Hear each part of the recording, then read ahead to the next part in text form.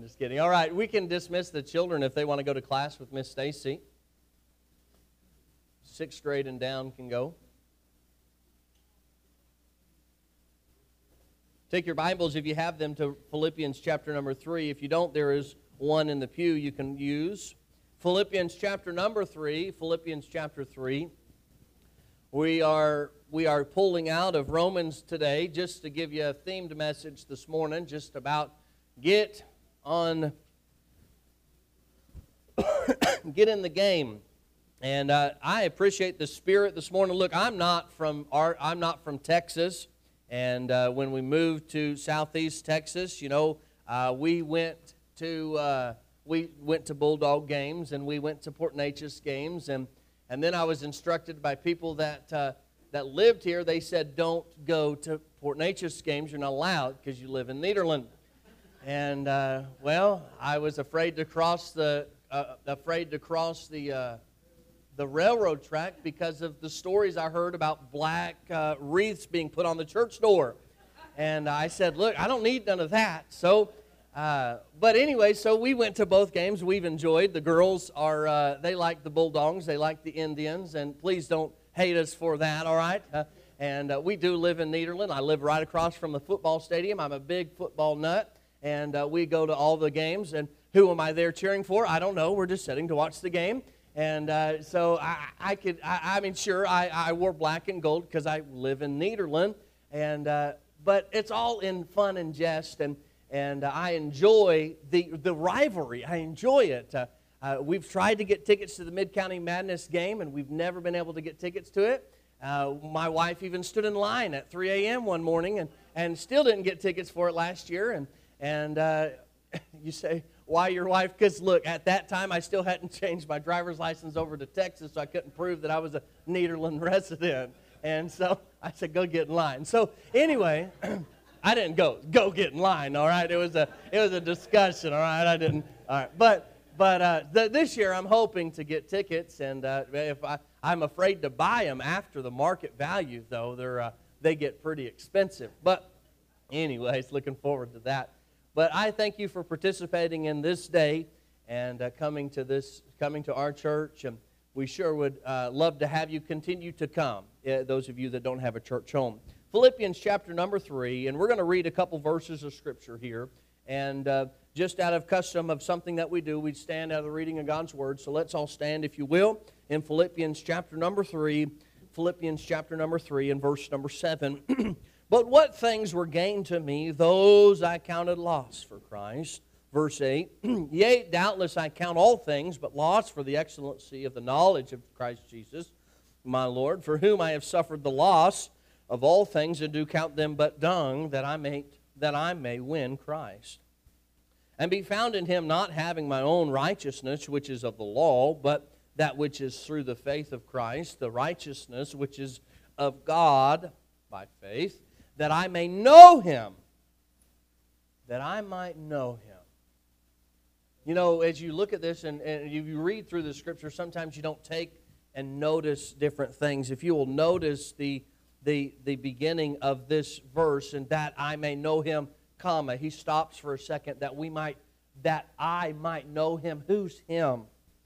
Who is him? That's Jesus Christ. In verse number 8, he talks about who he is, someone who saved him in spite of him, someone who found him righteous in spite of his unrighteousness. This is what he's talking about. That I might know him that would save me in spite of me, in spite of who I am, in spite of what I've done. And the power of his resurrection and the fellowship of his sufferings, being made conformable unto his death, verse 11, if by any means I might attain unto the resurrection of the dead, not as though I had already attained. Either were already perfect, but I follow after. Or if that I may apprehend that for which also I am apprehended of Christ Jesus. Brethren, I count not myself to have apprehended. But this one thing I do, forgetting those things which are behind and reaching forth unto those things which are before, I press toward the mark for the prize of the high calling of God in Christ Jesus. Let us therefore, as many as be perfect, be thus minded. And if anything ye be otherwise minded, God shall reveal even unto you. So Paul is giving us some instruction here. Paul is writing this epistle from prison. He's sitting in jail for being a preacher. And he's writing this lesson or this text telling us that how we ought to live, how we ought to be. He uses analogies that are considering sports and things to that nature. Because you see, or verse number 14, he said, I press toward the mark. He's mentioning a mark that you're pressing towards, something that you're running towards. He uses that analogy in the book of Hebrews as well. But Paul is giving us something that we ought to grab a hold of this morning. We need to get in the game. Let's pray. God, I thank you for every single person that is here this morning that took time out of their Sunday to come be with us. I pray, dear God, that you will use me in spite of me to say the words that you want me to say. Lord, don't let me say anything I shouldn't. Lord, I pray that you would guide my lips, guide my thoughts. And we love you, and in Jesus' strong name we pray. Amen. And thank you. You may be seated. Thank you so much for standing. As you see in this text, the Bible says in verse number 7, but what things were gained to me, those I counted loss for Christ. Paul, I just give you a little brief introduction to Paul and what he was taking place and what he had done. Paul had accomplished a lot of things on the earthly side of things. He was considered to be a top Pharisee or a top Christian in that time period. And not only had he done that, but also Paul was in charge of, at the time, his name was Saul, Paul was in charge of taking Christians off to jail. That's what his job was. He was either to kill them or to take them off to jail. And that's what his job pertained of. And so he had attained, he had received, or he had worked for a lot of things. But he says in verse number 7, so he's sitting in jail. Imagine this mindset, sitting in jail, and he's sitting there. In verse number 7, he says, but what things were gained to me, those I counted loss. He had gained a lot of things, but he lost them. When he decided to go for Christ, he decided to live for Jesus. That was the main thing in his life. He put away the old things that was in his life, the old life that he had. He even changed his name to Paul. He did a lot of things he gained, but he says, I'm putting those aside to work for Christ. He says, but in verse number 8, he says, yea, doubtless I count all things but loss for excellency of Christ. Go all the way down to the end of that verse. But do count them but dung, that I might, what? What does it say? That I may win Christ. He said there were some things in my life that I had attained, that I had worked for, that I'd worked a long time for. And he said, I gained those things, but when I got saved, or when I accepted Christ as my personal Savior, Acts chapter number 9, if you want to read the story of how Paul got saved. And he said, I count all of that, but dung. What's dung? It's poop. Waste. He said, everything that I ever attained, everything that I ever got, when I got saved, I count all of that. It's waste. Because only what is done for Christ will last. You can live your life all you want, okay? Do what you want, do what you will. But the only thing that's going to matter when this life ends is what you've done for Christ. You can be the biggest and the best. Hey, you talk to football stars that were football stars in their day. They're better today than what they really were. Their stories always grow, huh? You ever heard those stories? Well, when I was a kid, man, your stories grow. You had attained that. It's something that you got. But look, none of that counts. None of that even matters. Because at the end of the day, we're not pulling a U-Haul behind us when our hearse goes. Because only what's done for Christ is what will last. So look, this is a game. You say, this game, look, football and basketball, and I enjoy those sports, and I'll watch them, and I'll get invested in them, and I'll go to games, and I'll spend the money on tickets to go to those games just for fun, entertainment for my family. But none of that matters. This life that we are living is what matters. This is the game of life, and it is on right now. And you're a couple things. You're one of three things. One, you're a spectator in the game. I like to be a spectator at ball games. How many guys like to go to ball games? No? Yes? Okay. You like to be a spectator. I don't care what sporting event. Look, I'm so competitive, and I've said this before, but I'm so competitive. If I see two ants running on the ground, I'll stomp on one and cheer for the other. I don't know why, but I'm just ingrained to be that way, all right? But in my Christian life, it ought to be the same. As a Christian, I don't want just to be a spectator. But there's many people here, there's many Christians in this world that are happy just sitting and watching what takes place. They love to watch what takes place. They love to be just to go. I just want to go and watch. Some people like Christianity, not want to be involved, not want to get off the stands. They like it so much, they just like to sit up there and watch it take place, and rather than to get involved. But you can be a spectator. You can, but you need to get in the game. You say, how do I get in the game? Well, I'm glad you asked. There's only one way to get in the game. Only one way. The Bible says in Romans chapter number 10 and verse number 9, verse number 10, he says that if thou shalt confess with thy mouth the Lord Jesus and shalt believe in thine heart that God hath raised him from the dead, thou shalt be saved. For with the heart man believeth unto righteousness, and with the mouth confession is made unto salvation. The only way that you're going to get in the game is to get saved. Romans 10:13, for whosoever shall call upon the name of the Lord shall be saved. I can't get it. You can't get in the Christianity game if you don't get saved. I don't care who you are. I don't care where you're from. I don't care who your parents were. I don't care what church you belong to, because ultimately the only thing that matters is whether you are born again or not. I don't care. Well, I don't know if I can get saved. I don't know that I can trust Christ. I don't know if I can do that or not.